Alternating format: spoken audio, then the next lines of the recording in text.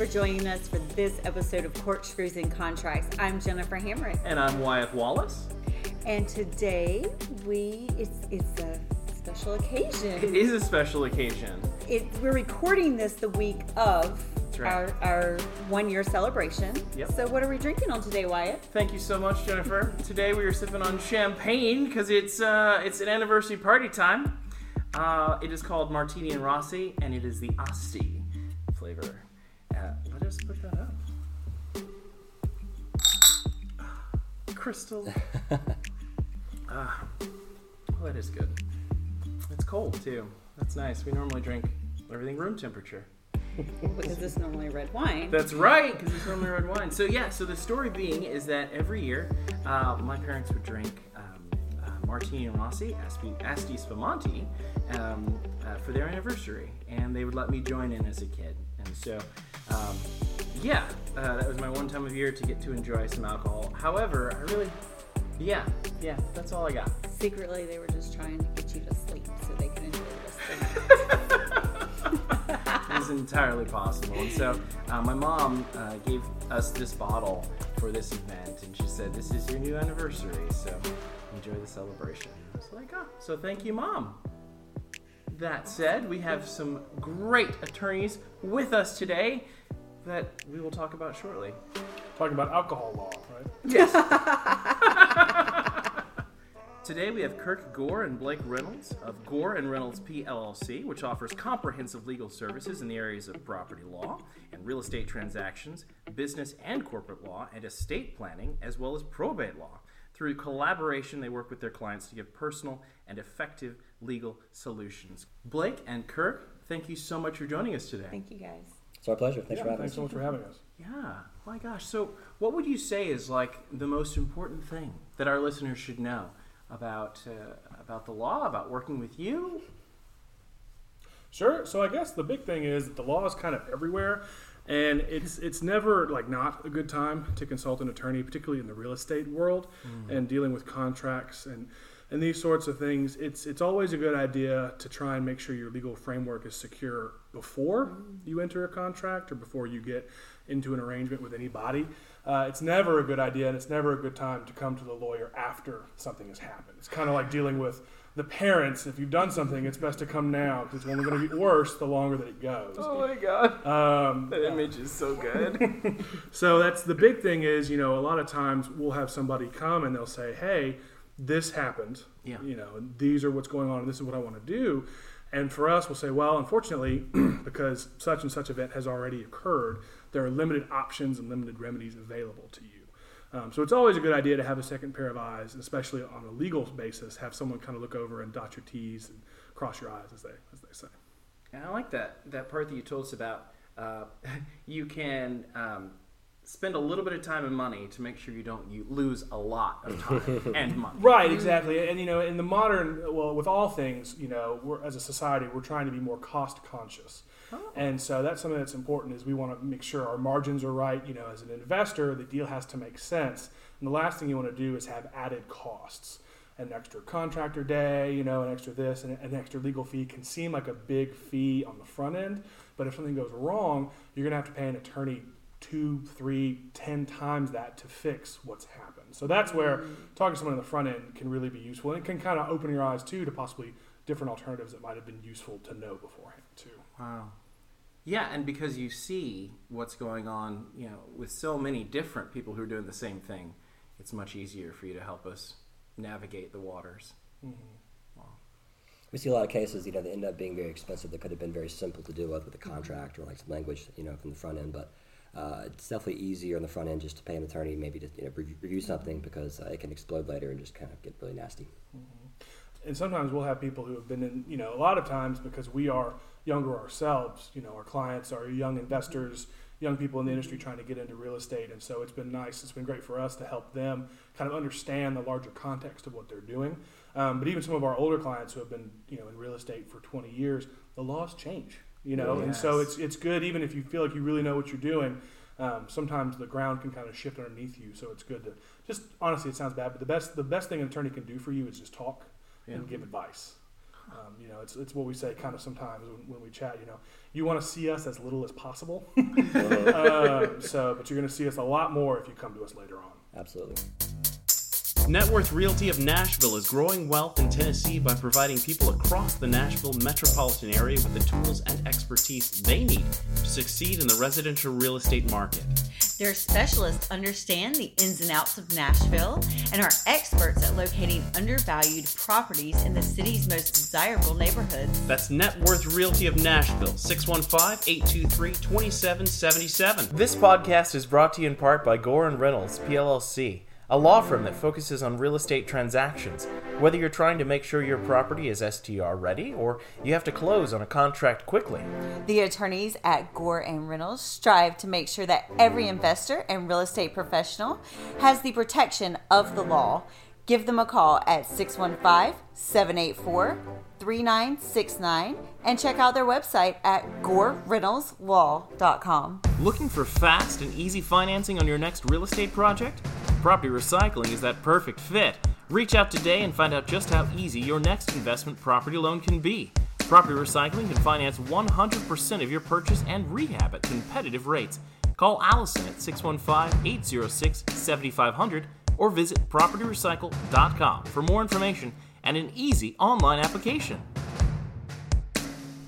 I think when people are getting into real estate, they think of you guys as just helping them close the deal, like title work. Absolutely. Which y'all do, but it's also good to have you on a regular, like just a phone call away for everything and like on the team, part of their team from the beginning. Absolutely. And that's kind of the value add that we have as a small, somewhat boutique style firm is that, most all, if not all of our clients have our cell phone number. And so they can reach out to us with a text and say, hey, this is what's developed. Is this okay? Things like that. And that's kind of what we're able to do is make sure, because it makes our job easier too on the closing table when it's time to celebrate with some hostia. It makes more sense that way because we've been able to kind of help steer the deal throughout it. And that can be something as simple as having a consult before they form a new LLC, or hey, this is our commercial contract. I want you to look at it, and we'll say, well, this needs to be revised, this needs to be changed, and this, passing red lines back and forth. Leases too. We see so many crazy leases that are in Wisconsin law, California law, or LegalZoom, and like a simple lease that's Tennessee compliant really can save a landlord thousands of dollars. Especially when it comes to eviction. Having the correct document just makes so much sense. And that kind of is a symptom of our community. One, we have a lot of transplants, so people from out of state who bring maybe their forms from back when they were investing in Wisconsin or in California. Or, as you guys are a great example of, it's a friendly community. We all want to help each other. We want to learn more and grow more. Hey, take a look at my lease. This is what I use for my properties in California. And so, there will be a provision literally says, this contract is governed under California law and arbitration this and that. And you're like, well, that's great, but under Tennessee, the Uniform Landlord-Tenant Act violates, it takes all that out. And so there's a lot of those things. They think their leases are good, and maybe they are in California. And so that's, again, it just comes back to before you sign anything, have somebody else look at it. Yeah, property law is state-specific, so it's important to make sure that Tennessee law governs your transactions. Now, we've been talking about Wisconsin, California, Tennessee, the whole bit. Now, you two are not, well, Blake, you are from around here. One of the unicorns, yep. Amazing. Wow. Yeah. He exists, Yokes. You guys, he does. I just said Yokes. That's so interesting. And Kirk, you're from Mississippi. That's right. Yes, sir. The Deep South. Yeah. Wow. But you met... Here in Actually, Nashville. Law school, absolutely, yeah. Yeah, so I grew up here. I was a local, if you will. Yes, it made sense for me to say that word. So as that turns out, I actually grew up in the Leapers Fork area, which is south of Nashville a little ways. Now it's all Justin Timberlake and country music and all these kind of things. Back then it was just a couple of mules and us, and very country, rustic upbringing, which was great. And then my parents actually moved and still live in the Brentwood area while I was in high school. And I was not a very... not a very popular kid, I guess you would say. I was kind of what would be termed a dweeb or a nerd, which turned out well for the law school thing. But I really needed some personal growth, so I actually went out of state for college. I went to the University of Montana, and so that's where I learned to grow the beard. For those of you at home who don't have the video, it's where I learned how to grow a decent sized beard. And, good beard, yeah. But part of that, I knew I wanted to come home. That's where my roots are, my family is.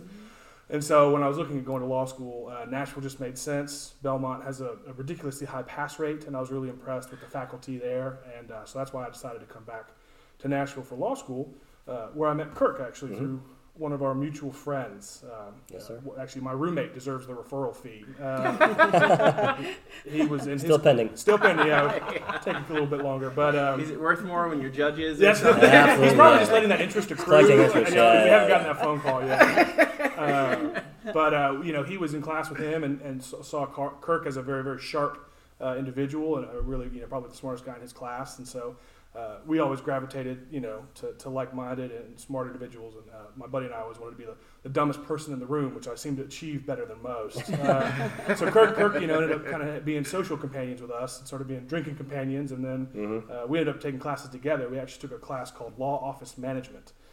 At the time, I was still thinking about going and working for the state, for the government. Yeah. And so that's very useful because you're dealing with employees and logistical issues that, most lawyers don't have to think about until after they graduate.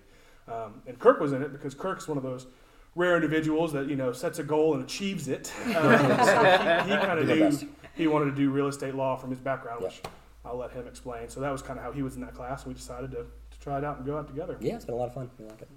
So you come from a long line of attorneys or something? So actually, I'm from Mississippi, and I actually played guitar professionally for about 3 years after college. And I toured a lot, and it was a lot of fun. But during that time, I kind of found bigger pockets and started investing in real estate, kind of like as a passive thing to do. I realized I loved it. So I actually came to Nashville. I got married and came to Nashville, and I went to law school to kind of learn more about real estate and, started a law firm. So it just kind of worked out really well. But real estate's a lot of fun. I've loved it for years and years. So when you came to Nashville, did you play here? So I've done a little bit of recording. I've played out a couple times, but for the most part, law school keeps you pretty busy. So I kind of had to kind of retire the guitar a little bit. I still play, in my house a lot and write and record, but I don't play as much as I used to, for sure. Came to Nashville to quit music. Which is kind of weird if you think about it, but it's worked out pretty well. Throwing a big event? Southern Seasonings has you covered. With crowd pleasers like robust chicken parmesan meatballs, Southern Seasonings is the perfect option. Each meal is centered around whole, fresh ingredients with just a dab of home. If you're looking for vegan, vegetarian, or savory comfort foods, get ready for a rush of delicious. Visit them at southernseasoningsinc.com to book your next meal. Southern Seasonings, where their special ingredient is love. One, living in Nashville, real estate is the hot buzzword and hot commodity, but you're dealing with a lot more with professionals, happy people usually winning at some level all the time. Yeah. You're either buying a house, which makes you happy, or you're selling a house, which hopefully should make you happy. And dealing with, lenders, bankers, realtors, wholesalers, investors. It's a different class of individual where you're not just sending one snarky, mean, long email to another attorney all day. Very rarely do you get to drink, for that sort of thing. Yes. Which, so that sort of thing. It can be it's just a kind of a different lifestyle, which I really, really liked. Yeah, I'm thinking of the movie Clueless. Yes. Where the dad was a litigating attorney, and he was stressed out all the time. Oh man, it could be really He rough. just Yeah. didn't like life. Yeah, it's tough. So that's kind of been our mantra. One of those things, we may not be the scariest, but we're going to try and be the most fun. So that's something we subscribe to a lot. Is our closings are usually pretty lighthearted. Most people know the numbers and they know everything already before they walk in. They're just stressed because there's going to be somebody inside breathing on them while they sign documents. So we try to keep it pretty light, have fun, make sure they understand, the obligations they're getting into. But it's a fun thing. We try and make sure that it's a good time for everybody. So that's the majority of what we do is transactional. We do some litigation as well on the civil and the real estate side. So breach of contract, if things go awry, we'll get involved. Issues, helping draft some easements if things change, stuff like that. A lot of the CC&R work for developers and things, which can be kind of nitty gritty in the details. But it's all kind of fun. It's all a good Done a few evictions and foreclosures. It's kind of some of the more crazy property things too. So Yeah. I think now's a good time to ask your normal question, Jenna. That's what I wanted to ask, but I was like, it's probably too soon. It's too soon. No, it's not too soon. So can you talk about any of the crazier fun stories and just leave those so names out? if it's one of those things. We're saving a lot for the book. right, No, yeah. I'm just kidding.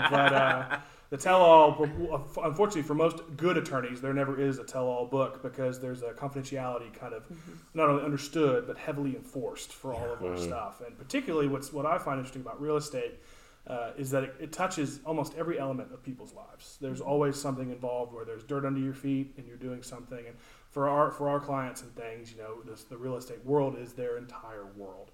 And being a smaller firm, it can be a lot where you're not only, as the attorney, you take the attorney role, you can take the business coach role.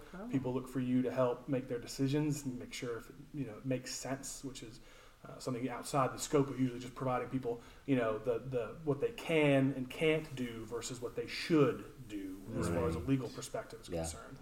And so that's something to kind of walk, and it's important though because as you do things with these people, they become your friends and you're their confidant, and you can become, they expect you to be their enforcer, to bristle and bark loud. You can also at some level be a bit of a therapist or a priest as well, as some of these real estate deals can also be very, very stressful. We have no shortage of stories, as we'd like to say, but at the same time, a lot of it can't really discuss names or dates or times or those sorts of things. And as any good boring lawyer will tell you, everything's in hypothetical.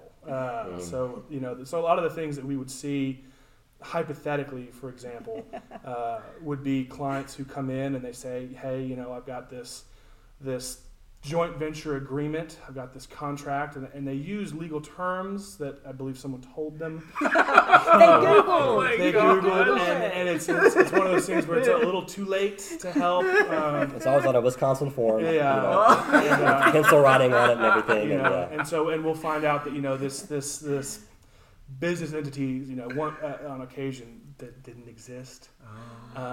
They thought they were secured, and they've invested a lot of money, life savings amounts, in the 5 to 6 digit amount, and they have no recourse. They really have no protection because we think that real estate is a very smart investment tool, but it can be just as risky as the stock market, if not more so.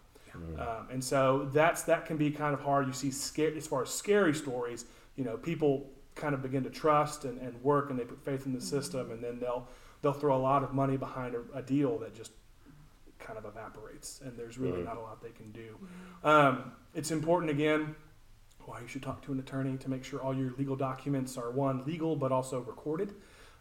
So there can be things where, for example, in Tennessee, we're a race notice state, and so it's whoever first records is in first position. And so that's important to know that if you have, a deed of trust for $1 million on a $2 million property, and 3 people get in front of you, then you don't have much of a secured interest in that property. And so it's one of those things. It's important to do some of the background, and a lot of people just kind of take it. We're still a southern community. We're still kind of a tight-knit, small community, and so a lot of trust can be kind of the enemy of profit margins, unfortunately. We've had some people, example, come and talk to us, and we'll help them with their real estate needs. And then, unfortunately, as an attorney, it's important to always be competent and to do a great job. That's one of the first rules of our ethics is you can do anything as an attorney, but you need to do it competently, and ethically. And so, for example, a doctor will go to a fellowship for X amount of years before they're classified as a plastic surgeon. Yes. The minute we graduated law school and passed the bar, I could have done a $1 million personal injury case. Wow. And there's nothing to say that I couldn't do that. I just had to do it competently with proper research and due responsibility and those sorts of things. I believe in you. Exactly. It's all some of that. So it's there's a lot of personal responsibility that comes to that. And so part of the issue is people will think because we know this much about this real estate issue or this other thing, they say, well, what about my divorce? And we're like, well, we don't really, we don't practice family law. We can give you a referral to someone who does, or, there'll be something where there's a high transaction rate, and they say, well, my son just got locked up for a DUI. Can you do this? And we're like, well, no, we won't tell anybody about it. But you want someone who knows what they're doing when it comes to this, because criminal penalties are for life. But it's also, the real estate world, it's your largest asset. It's the biggest thing you've owned. So you want someone to know what they're doing when you engage them to do legal things for you. It can be, we've had people leak photos that they otherwise wouldn't want leaked, and how to get those back. Whoa. So all kinds of you meet a lot of different people in the real estate world, and so there's all kinds of fun things like that. We had somebody engage in a different transaction, one they hadn't done before, but they thought it was a good investment for a piece of mechanical equipment, let's say. Huh. And so they thought it was good. They kind of came to us. They asked us to review the contract. Contract looked a little speculative, so we said we needed some time to look at it. And they said, well, this guy's super pushy. They want the money wired. They've given me this. They've given me this assurance, so I'm going to do it. Ooh. And one of the big things with wires, as you know, can't get it back. Exactly. Once it's gone, it's gone. And so It's once gone. it's wired out, it's gone forever. And it turned out that this individual did not exist in the sense that it was a fraud scheme. Luckily, in that particular case, which we can't guarantee these kinds of results all the time, but it was around that time we were in that conversation, like that day. Hey, this is not right. This needs to get done. Mm-hmm. And sure enough, checks started to bounce. IDs didn't come back as positive, and he was actually able to stop that wire. Mm-hmm. And over a period of time, it had to go through certain federal levels, but also different banks had to communicate with each other. He was actually able to get that money back. But that's a very easy way to lose $150,000. Is just He was definitely lucky. That setting doesn't wire. happen very often. So that's something that can really kind of fall through. So you hear some crazy things. You see a lot. Yeah. Jennifer was, I think, feeling the same thing. We hear about it all the time with people, and you have to put warnings in emails now. Mm-hmm. Like, hey, don't just wire that to somebody. Mm-hmm. You got to confirm. Well, on the wholesale market, and it can be a big deal, is because they'll put out an offer and they say, okay, hard money only, or cash in hand, and it's you kind of feel under the gun. You feel a serious pressure to get there quickly. Especially in this market. Yeah. Things go so fast. go A so lot of pressure to move quick. So. And so you see where people will put money in the wrong spot, or they'll wire it and you really can't get it back. Mm-hmm. So voice verification is always a good idea. Things like, and it sounds kind of silly, especially when it's a transaction usually between two individuals or two, small LLCs, but ask for those things. Ask for ID, ask for verification, and make sure that who you're dealing with is a legit entity and a legit person. We have two forms now, Parks Realty, not just one. One's a cyber security, one's the TAR form Sure. for wire fraud. Absolutely. And great. then we're supposed to tell them as well. Yeah. But it still happens. All the time. All the time. Mm-hmm. Yeah. And I think as Nashville grows as a market, it's only going to get worse. It's one of those things. I think it's a risk that you're going to have to factor in to doing business in the modern world. Is there's just the cybersecurity element's going to really kind of change how we do business over time. Super buzz right now. Short-term rentals. We're talking Airbnb, VRBO, HomeAway, all those things affecting Nashville in a big way, and metro government and citizens and the whole bit. And they're trying to figure out what's the best way to make investing happen, because it is kind of beautifying neighborhoods, and still allow the tourism and whatnot, but people to know their neighbors, right? So what would you say? I guess it's a big question here, but where do you see that going? Is there anything you can share with us about that? Yeah, so it's kind of interesting as you see, in the Nashville area, under the Tennessee Constitution, the bounds of Nashville are solid. They can't expand and annex. Nashville can't necessarily grow. And so what we have is a price of progress problem. And so, we're going to have to really look at our density as time goes on and look at those sorts of things where how do we want Nashville to grow and change within its metes and bounds, which, under the Constitution are set.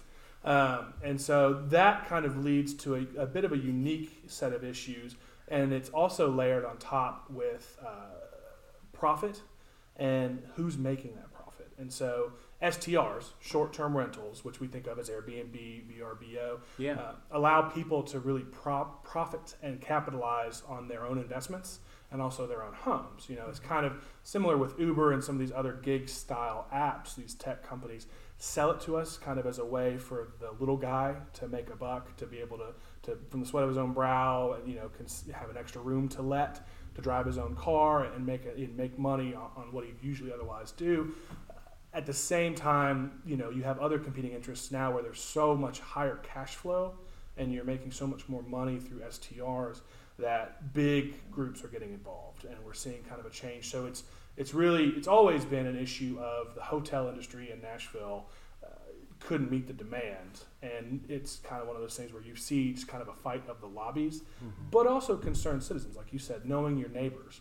The dreaded HOA that everyone has hated for so many years about picking up after their pets, now is they're changing their bylaws, they're changing their CCNRs to create an atmosphere hostile to short-term rentals, because people don't want bachelorette parties, in their neighborhoods. They don't want the bicycle cart to go from Demonbreun all the way to their house, and that makes a lot of sense. But it's sometimes, like you said, it's the price of progress. It's hard to fight that and to draw that line as a city. I think it's going to be a developing conversation. As it changes now, Nashville is one of the strictest and one of the hardest places to short-term rental in Davidson County, and that's across the country. So we have a lot of crazy laws. I'll let Kirk kind of delineate between owner-occupied, non-owner-occupied, how that's changed. And this at the time of this recording, they're still putting new proposals out in front of Metro Council. So I don't want to speak too much to the actual concrete and tell somebody what they can and can't do and guarantee them they'll get an Airbnb, because even now they might not. Yeah, generally it's just kind of based on zoning, as you guys know. If it's residential, typically you can't do it anymore unless you live there. And for commercial zoning, pretty safe for now. But it really it just kind of depends. I think that the lobbying is going to continue. And I really think that for now it's kind of up in the air. It's a jump ball, I guess. I think or commercial zoning rather is pretty safe for now. I think especially in bigger metro markets, even commercial zoned properties are pretty safe. Like California, Colorado, places like that. Even still, like you can do it, but at least residentially, it's very, very hard to do. Again, hotels don't like it, so I think Nashville is going to probably fall in line more likely. But it just kind of depends. And Nashville's constantly throwing up moratoriums. The latest one, came out with a hard deadline, and so people are kind of rushing to get under these guidelines and have some of that grandfather, that pre-existing non-conforming use that they're trying to keep in place. But if some of these council members have their way, those will go away as well. So it can be a little risky. Again, it's one of those things too, from what we've seen, a lot of these developers are starting to build to Airbnb. So it's from the ground up. It's a commercial lot. They build apartment style or hotel almost style buildings with which you buy, and then Airbnb. And so that's kind of creates an interesting niche in the market, because a lot of people that we talk to, clients and otherwise, say their best reviews for their short-term rentals come from a home style atmosphere. And so it's possible that you're going to see kind of a bit of a delineation even in that, where Airbnb in this town started to fill a gap that the hotels just couldn't provide for service. And now people, instead of when they plan a vacation, they don't look on hotels.com, they don't look on the websites, they actually look through Airbnb, because they'd rather that home experience, that personal experience. I think it's something that a lot of people, our generation and otherwise, value. So it's curious there. I've heard a lot of people. I had a gentleman who's more connected than I am, kind of theorize that some of the budget crunches and crises within the metro government is going to cause them to look to the state for support. And when that's happened in the past, the state will demand certain concessions and can come in and if the larger investors in the Tennessee area require a revision of these STR laws, that may come as part of a deal. Again, if that were to ever take place. So that's kind of some wild speculation that I wouldn't enforce, but that's some whispers that you hear. But it's one of those things that, again, not to hark philosophically, but it kind of comes to a bit of a constitutional issue of, what rights do you have to use your own property? Can you use your own property for your benefit in a way that you see fit? Back in the day when we formed these zones and things like that to allow agriculture, residential, commercial, you didn't want a steel mill in your backyard. Right. And that makes a lot of sense. There's pollution, there's noise, there's other things. And so as we see zoning generally as a way to kind of separate industries, but also pieces of community. And now in the modern economy, all of that has already begun to melt together. And so I think generally speaking, it's challenging. They're trying to fit a square peg into a round hole as far as making these zoning regulations fit for STRs. So I think it's going to continue to be an issue, and Nashville in particular is going to feel a bit of a squeeze because there's a lot of competing interests between the HOA industries and lobbies, hotels, and also just investors. I think too historically it's pretty. I mean, it's still pretty new. It's obviously very disruptive, but as far as the history of our country, it's still very, very new, and so it's gonna be interesting to kind of see how the courts do it. I think eventually it may come down to like I said, Supreme Court issue possibly. Well, guys, thank you so much for being on the cast with us today. Our pleasure. Yeah, thanks for having us. Appreciate it. Cheers. Cheers.